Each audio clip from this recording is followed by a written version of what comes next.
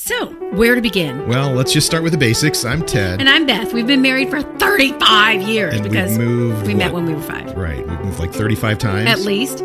We're in the crazy media business. I'm a women's fiction novelist, and I was an actress on Days of Our Lives and a radio talk show host. Wow. I know, so impressive. Well, you see, I'm a TV creative director and was an on-air TV news reporter and a comedy writer on Candid Camera and some other things. Lots of it. That's kind of impressive. Yes, of course. But just kind of. We met in New York City. And we live in Southern California now, but between then, we've made a few stops in Alabama, Mississippi, back to Alabama, Baltimore, Cleveland. L.A., Kansas City, Phoenix, twice, back to Kansas City, Houston, Nashville. Back to L.A., San Francisco, L.A. again, nice. Back to Phoenix. Milwaukee, and Southern California again. Yeah. I think Southern California has been 5 times. I think so. I think we've got a trend there. And somehow we haven't killed each other yet. Amazing. But it's been so close.